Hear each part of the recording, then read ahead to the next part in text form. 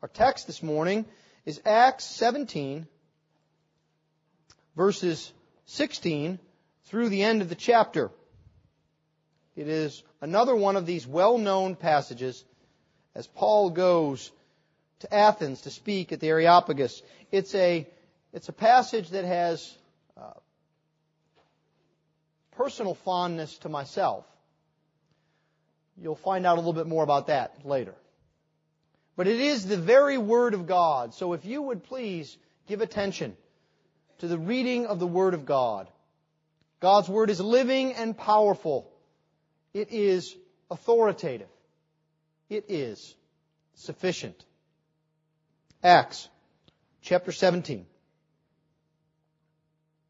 Now when Paul was waiting for them at Athens, his spirit was provoked within him as he saw that the city was full of idols. So he reasoned in the synagogue with the Jews and the devout persons, and in the marketplace every day with those who happened to be there. Some of the Epicurean and Stoic philosophers also conversed with him. And some said, "What does this babbler wish to say?" Others said, "He seems to be a preacher of foreign divinities," because he was preaching Jesus and the resurrection. And they took hold of him and brought him to the Areopagus, saying, "May we know what this new teaching is that you are presenting? For you bring some strange things to our ears. We wish to know, therefore, what these things mean."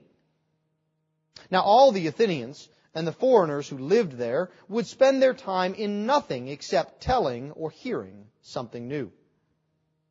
So Paul, standing in the midst of the Areopagus, said, "Men of Athens, I perceive that in every way you are very religious.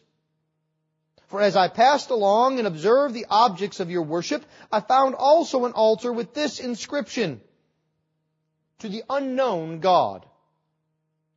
What therefore you worship as unknown, this I proclaim to you. The God who made the world and everything in it, being Lord of heaven and earth, does not live in temples made by man, nor is he served by human hands as though he needed anything, since he himself gives to all mankind life and breath and everything. And he made from one man every nation of mankind to live on all the face of the earth, having determined allotted periods and the boundaries of their dwelling place, that they should seek God, in the hope that they might feel their way towards Him and find Him. Yet He is actually not far from each one of us.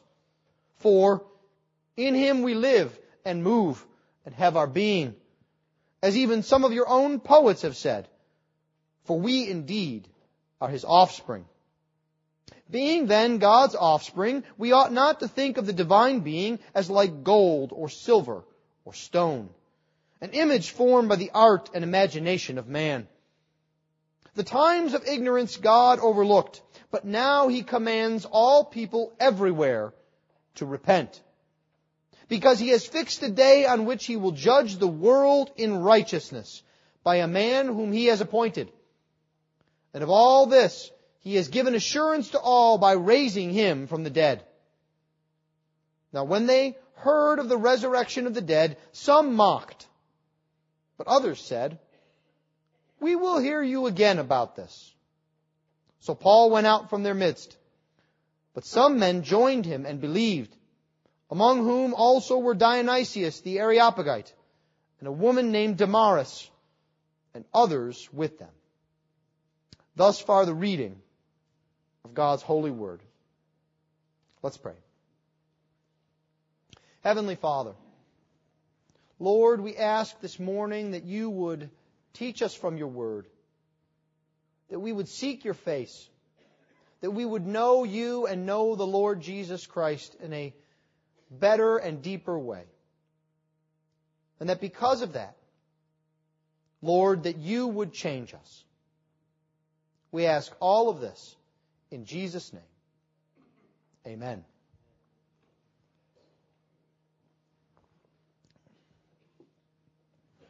Are you frustrated with our culture? Do you wish it would be easier to witness to people in our neighborhoods, communities, and country? Do you ever get frustrated because you can't understand why people are indifferent to the gospel? Not just hostile to the gospel, but downright indifferent. Well, these are good questions. They're questions that often I ask myself, because we seem to live in a world in which Jesus doesn't matter. The gospel is unimportant.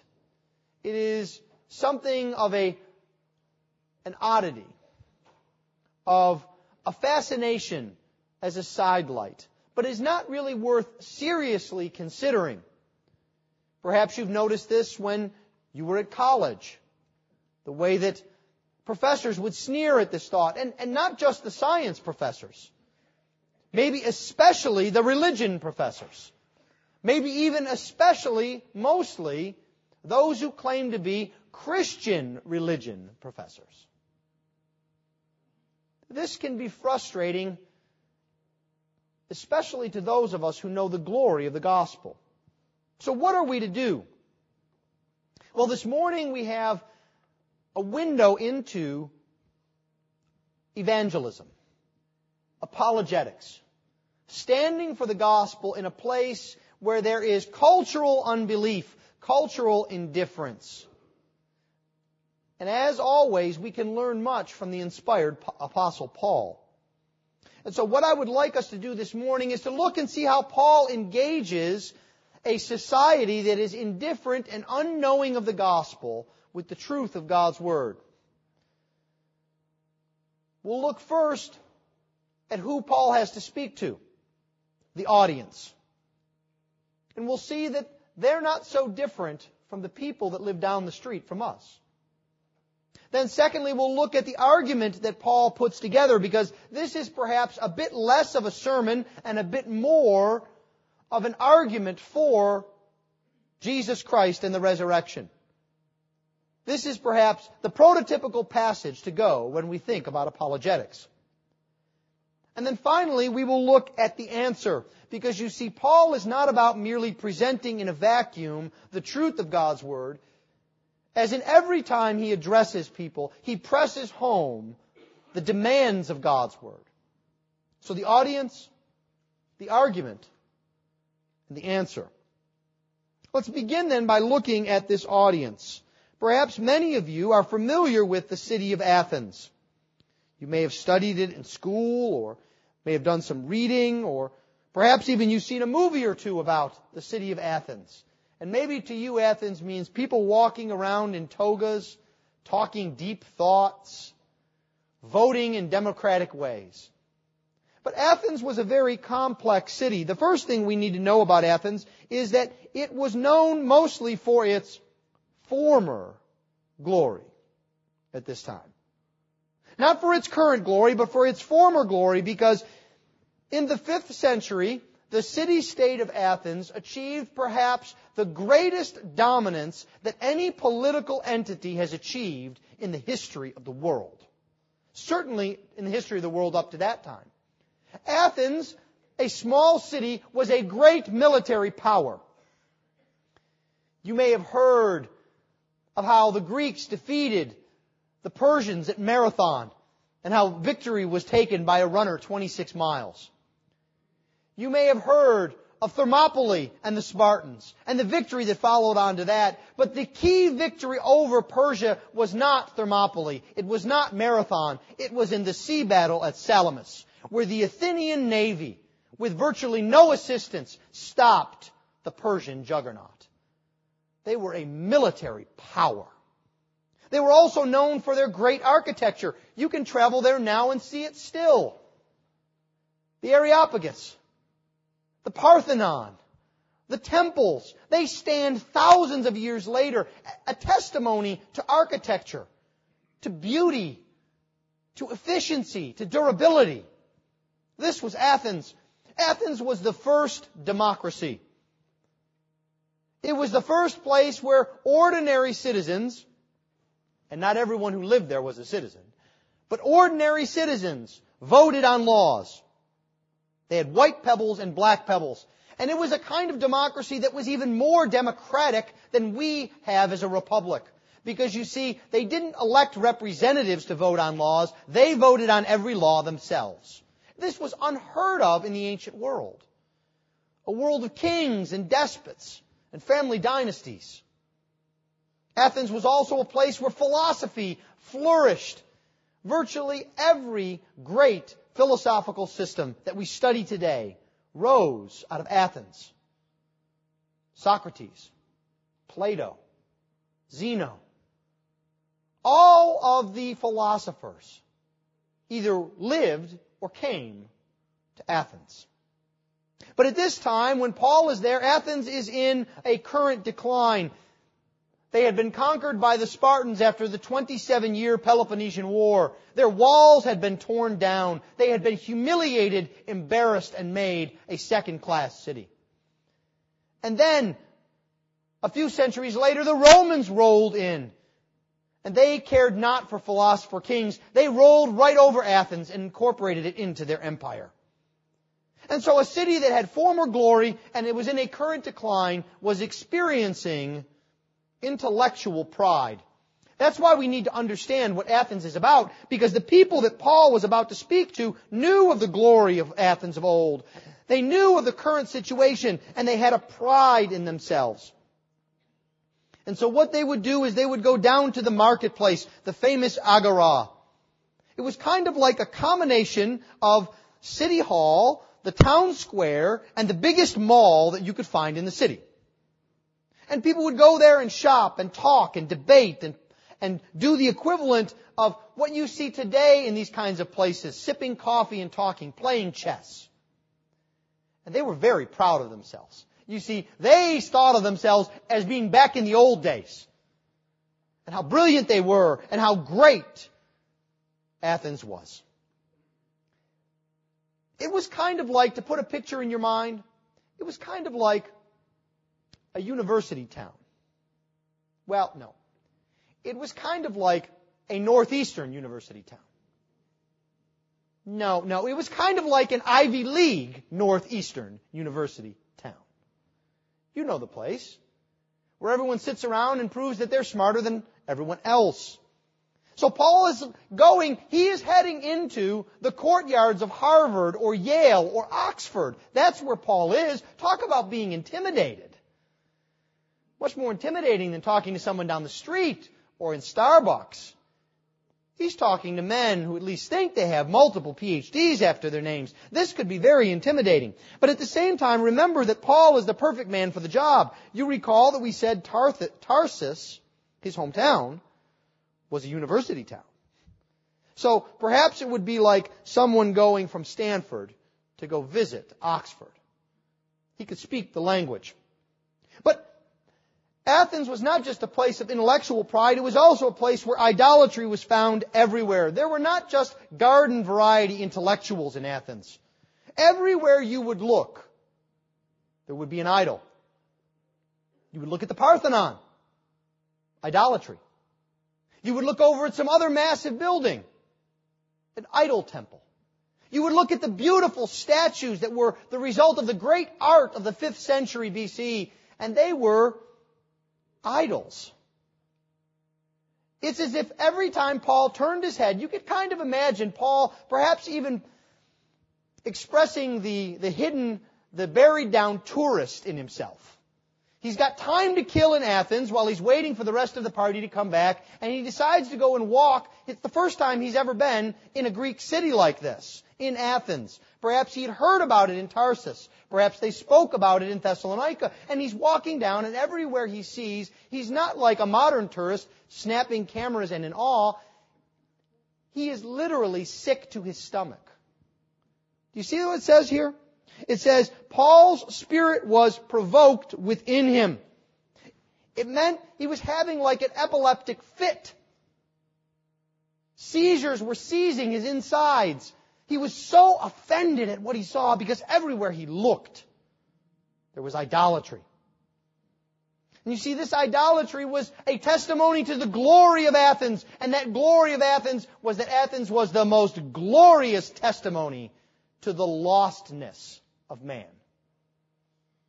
This was as high a testimony as man without God gets to. It was said in Athens that it was easier to find a God than a man. This was the problem of Athens. It's the problem that we have in America today. You see, our problem in America today is not morality. It is not the breakdown of marriage. It is not dishonesty. All of those things are symptoms of the real problem. The real problem is idolatry, just like it was in Athens. Well, there was another group of people that he saw. He saw philosophers.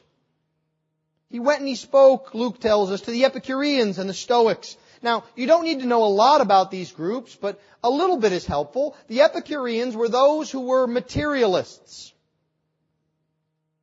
They believed that all of the universe was made up of atoms, and those atoms had no real purpose. And so there was no afterlife. There was no meaning to death. The meaning to life was to eat, drink, and be happy.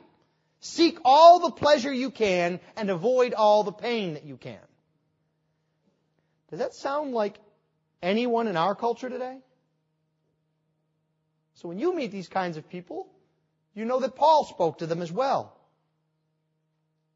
Does it bother you when people live only for today and give no thought to tomorrow? No thought to God? It did to Paul. He engaged the Epicureans. There were also Stoics. They were kind of on the other side of the spectrum. The Stoics believed that life was completely out of control. There might be gods out there, but we had no way to communicate with them. We had no way to have an ability to speak to them or to get them to help us. So life really was out of control, and the only thing that we can do is grin and bear it. Which is why, for the Stoics, it was a good thing to commit suicide if you felt your life was losing its dignity. Is there anyone like that in our culture today? You see, as Solomon said, there is nothing new under the sun. These are the people that Paul met. The Epicureans tended to be from the upper class. The Stoics tended to be from the lower classes. But all of them were without God. So what does Paul do? Well, he starts with what he always does. He reasons in the synagogue. But he knows that many, many more people are not found in the synagogue, so he goes out every day into the marketplace. And he begins to build an argument for the gospel. And he begins by starting with common ground. What does he say? He begins and he converses with them about Jesus and the resurrection. Paul begins with Jesus Christ and the resurrection. And it becomes very clear that they don't understand what he's talking about. Because you see, he's speaking of Jesus, and the Greek word for Jesus sounds like the Greek word for healer. And he speaks of the resurrection, which you may have heard of someone who is named Resurrection. Have you ever met anyone named Anastasia? That's the Greek word for resurrection. And so they're scratching their heads saying, who is this healer? And who is this Anastasia? Who are these foreign deities? And so they give about the worst insult that you can give in one of these intellectual environments. Perhaps you've had this said to you in college at one time or another. They say, what does this babbler wish to say? And it's actually quite humorous. The word for babbler actually means seed picker. And the image that they want to put in your mind is that Paul is going around like a bird, pecking on the ground, picking up twigs and putting them together to build a house. He's a seed picker. He's a charlatan. He's an intellectual lightweight. Who is this guy? He probably doesn't have a good curriculum vitae anyway. Where did he go to school? What degrees does he have? Who was his teacher? So this is their attitude to Paul. And yet at the same time, the power of the truth of God's Word also presses home on them, because for as mocking as they are, they say in verse 19, you've got to come with us. We need to know what this new teaching is that you have.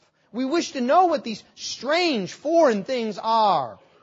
Now, this is, I think, also the way the Lord uses our personalities to draw us to Himself, to find opportunities for the gospel. Because you see, the Athenians, and Luke notes it, were well known for wanting to talk about every new thing. This goes back several centuries. You all know who Alexander the Great is. Alexander the Great's father, Philip of Macedon, conquered Athens. And the greatest orator of all of Athenian history, Demosthenes, stood up and he said, you Athenians, all you want to do is talk about new things. Don't you see the enemies at the gate? 200 years earlier. Luke comes to the same conclusion. Maybe you know people like this. They're people that all they want to do is talk on the edges. They don't want to go deep in any subject.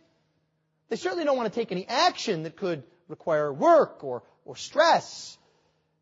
All they want to do is talk. And then when they're done, they'll talk some more. And then when they're done, they'll talk yet some more. These are the people in Athens. And so Paul seizes upon this opportunity. I imagine in my sanctified imagination that Paul realizes that they don't understand Jesus and the resurrection. So he's not going to abandon that truth, but he needs to put it in a context in which they will understand. And he understands that he has an opportunity. He has their ear. In modern parlance, we would say that they grab Paul by the arm and they say, you've got to come to us to this Starbucks over here. We'll get a crowd together. It'll be open mic night, and you tell us about these new things. Paul seizes on the opportunity. He says, men of Athens, I perceive that in every way you are very religious. Now, this word has both of the connotations that you think it might. It has a good connotation that we use sometimes about being religious. But this word could also be translated superstitious. And they would know that. You see, he is being a little bit biting in his commentary here. He says, I see that you are very religious. Everywhere I look, there's a temple. He says, as a matter of fact, there's a temple over there to the unknown God.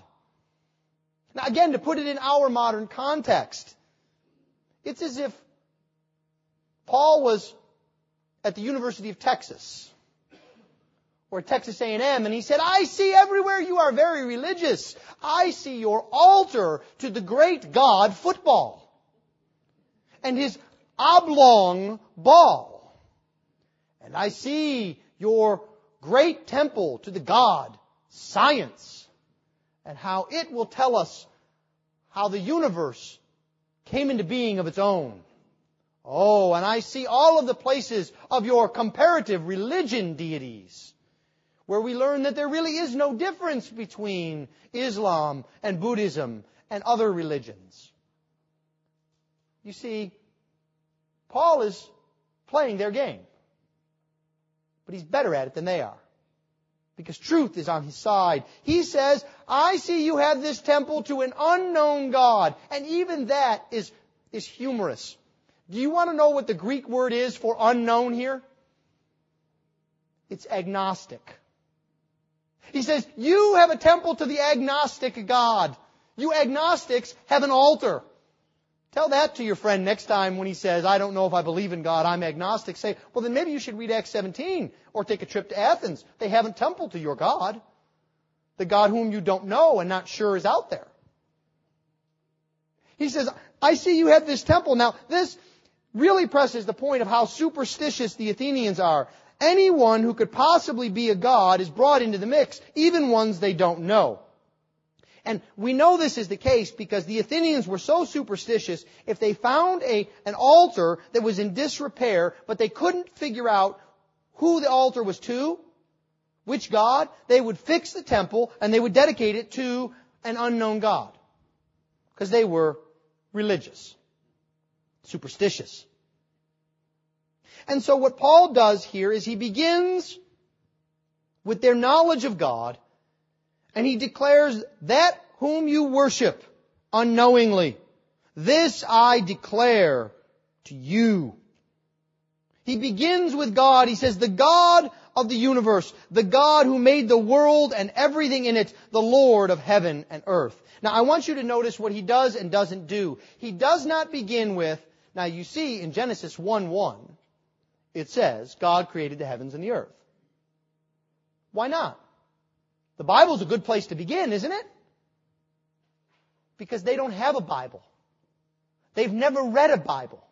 They don't even know what a Bible is.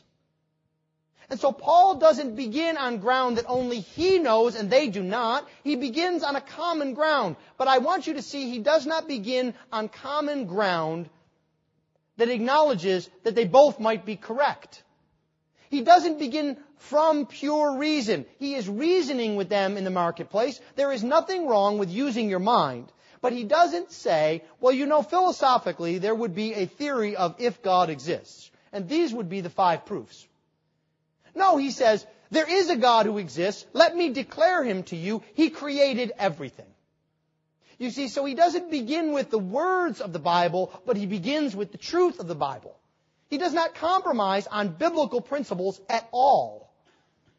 He begins with God exists. He made everything. You don't know Him. You must know Him. That's a summary of Genesis 1 through 12. He takes this opportunity. He begins to reason.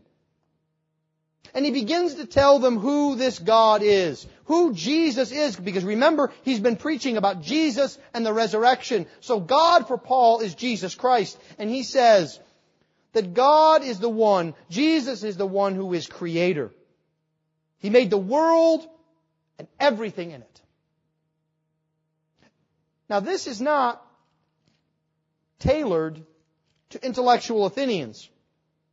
Because you see, when Paul went to the rural hick town of Lystra, the people that were so off the beaten path that they thought he was Hermes, he said this in Acts 14:15. Men, why are you doing these things? We also are men of like nature with you, and we bring good news that you should turn from these vain things to the living God who made the heaven and the earth and the sea and all that is in it. You see, that is how we begin to declare God. God is the creator of all things. He has a claim on everything. Not just on the church. Not just on Christendom. Not just on me. He has a claim on everything. And that's where you begin to draw someone in. Because God means something to them. Whether they think so or not. You see, Paul says, hinting at what he will write more in Romans 1, that no one is truly ignorant. We can pretend we are ignorant. Perhaps some of you here today are pretending.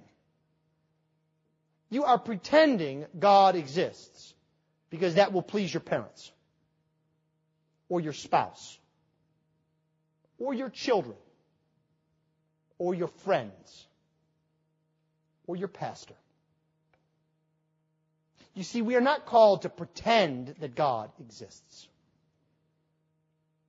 The Bible tells us that God is true, that God is living, that God is real, and that God demands obedience and worship from His creation.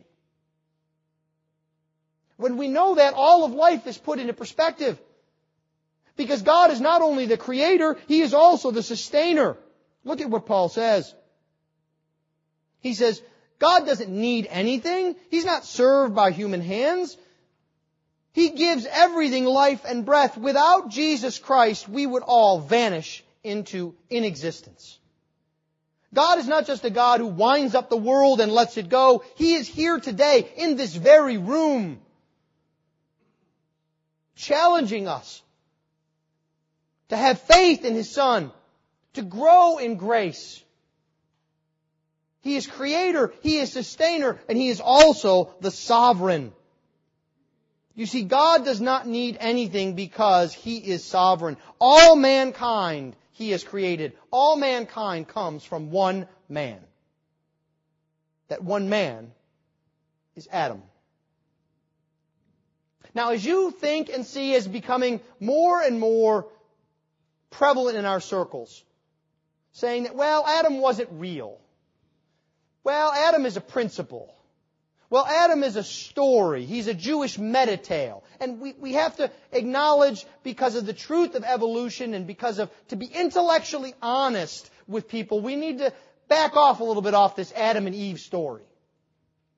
Paul was with the most brilliant men on the face of the earth, and he put Adam right in their face.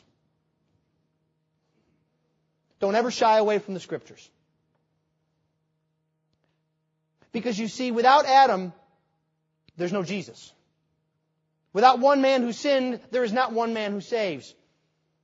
And it doesn't even make for a comfortable life here. You see, part of the thing that Paul is telling them about Adam is there is a Christian principle of equality. We all come from one man. And this was important because the Athenians, like people you know, were very proud of themselves. Everyone else, there were Athenians and there were barbarians. And do you know how barbarians got their name?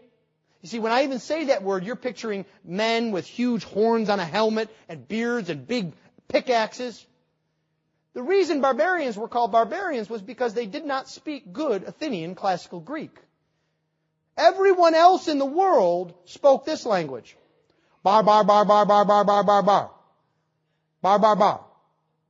It's like the teacher on Charlie Brown. You were an Athenian, or that was it. And you see, Paul is saying we all come from one man.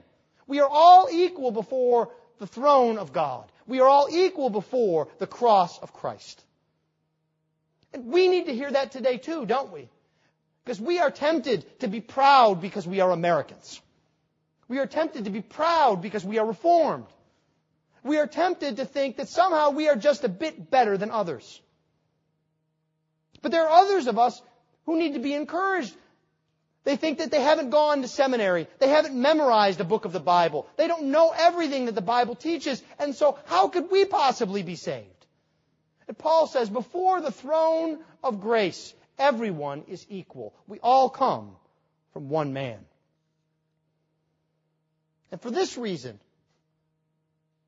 God sheds abroad His light. Paul says He's not far from us. It's not God's fault that we don't come to Him. It's our fault. We are the ones distancing ourselves by sin. If you do not know the Lord Jesus Christ this morning, it is your sin that keeps you from Him, not God's indifference. God is not far from us. And you see, Paul puts it very interestingly. He says, God is close to us that we might feel about as if to find Him, that we might grope to find Him. And this word also would have great resonance with the Athenians, because the word here for feel is a word for grope, and it describes what the Cyclops did when Odysseus put out his eye. Do you remember that story from mythology? Odysseus had been captured by the Cyclops, and they made a big log into a weapon, and they poked out his eye, and they had to hide because he was going around trying to find them to kill them. He was groping. He was trying, but in vain, because he didn't have the ability.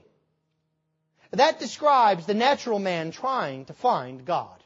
Groping about, stumbling about, talking vaguely about angels and higher powers and Oprah. But you see, they're groping. They're trying to find satisfaction. And they can't, because outside of the work of the Spirit, we're blind. Well, this is the argument that Paul puts in front of the Athenians. It's an argument for the existence of God, for the reality of God, for the nearness of God, for the need of God. But he doesn't leave it there. You see, far too often in our world, we think that evangelism means presenting Christianity as an option. This is the evangelism that is done down east on I-10, where we worry about having our best life now and about presenting people with good options so that they can fulfill their needs. But you see, that's not what the Apostle Paul is doing. He presents the truth of God's Word, and then he presses home the claims of the gospel. Now, I want you to notice that he does it in a very gentle way. He calls the Athenians to repent, but it is nothing like the way Peter let the Sanhedrin have it earlier in Acts, is it? He doesn't say to the Athenians, although he could have, "You crucified the Lord of glory by your sin." He's gentle. They don't know anything. It's like teaching your children how to ride a bike for the first time, right? You don't put them on a bike, stand behind the bike, and shove it as hard as you can and say, "Ride." Right? You go next to them and you run, and that's painful, and you run next to them. And you say, "You can do it, you can do it. Trust yourself." But here Paul is pointing them to trust in Jesus Christ. He's taking baby steps with them. But they're important steps because the answer is, in a word, repent. That is the answer to all of life. Repent why? First, Paul says, repent because patience is ending. The patience of God is ending. God has passed over your time of ignorance. The word there means He deliberately decided not to take notice. Have you ever done that in your family? Something's going on, the kids are doing something, and you say to yourself, "I don't even want to see what's going on over there. I'm not even going to get involved, because if I get involved in what's going on over there, nobody's going to be happy, and there's going to be all kinds of punishment has to get dished out. So I'm going to stand over here and say this, and when I turn around, it better be better." Right? Okay, that's what I like to see. You see, God deliberately overlooked in His patience. But Paul says that time is ended. He did not destroy them in the same way that God has not destroyed our nation, that God has not destroyed the church. He bears with it. Patience is ending. Agnosticism is ending. God's patience is done. You see, God says the time of ignorance, there's that word again, agnostic, same word. The time of your agnosticism is over, Paul says. It's no longer permissible to be politically correct and say, "Well, I'm not sure about the claims of Christianity. It's interesting and it's a good philosophical system, but I'd have to give it some more thought. I'm not ready to commit to that kind of faith system yet."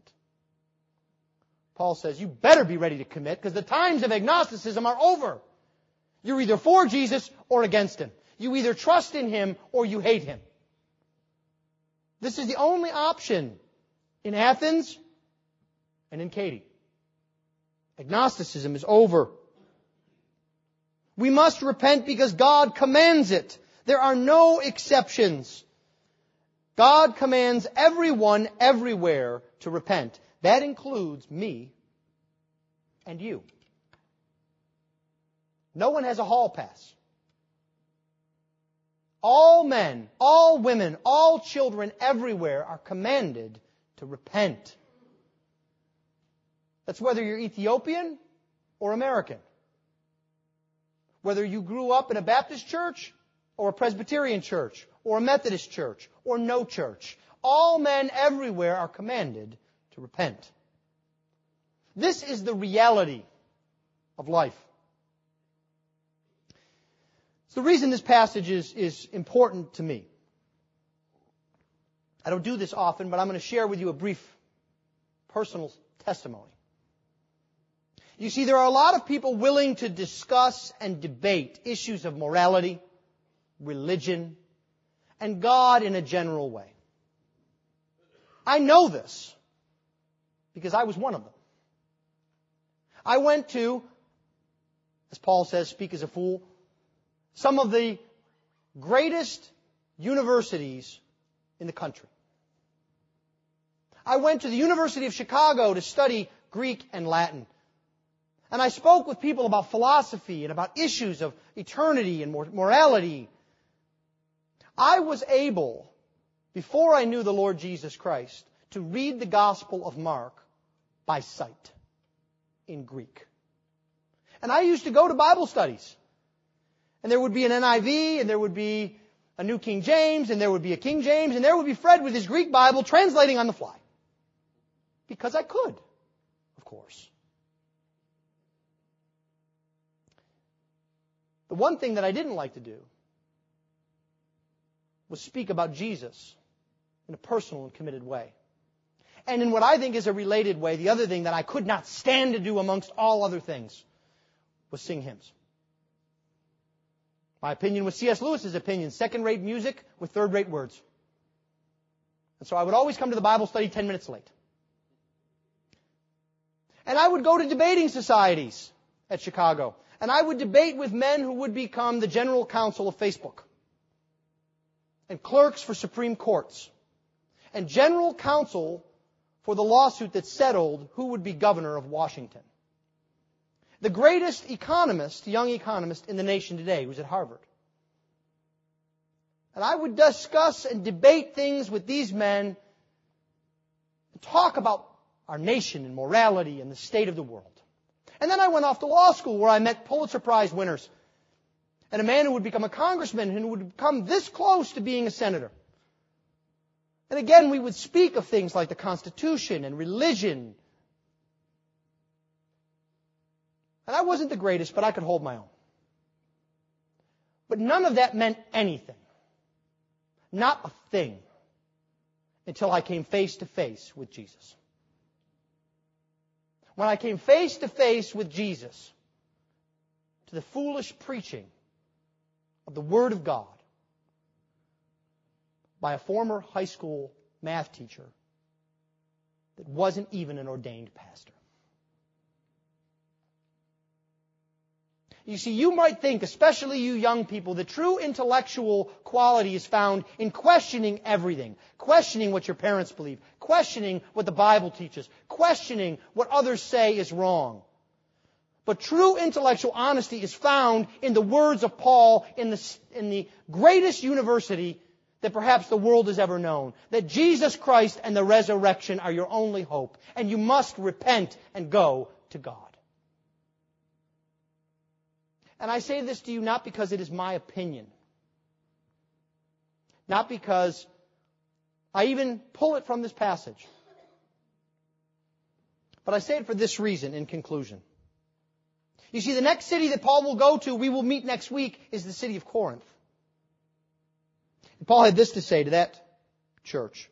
For the word of the cross is folly to those who are perishing. But to us who are being saved, it is the power of God.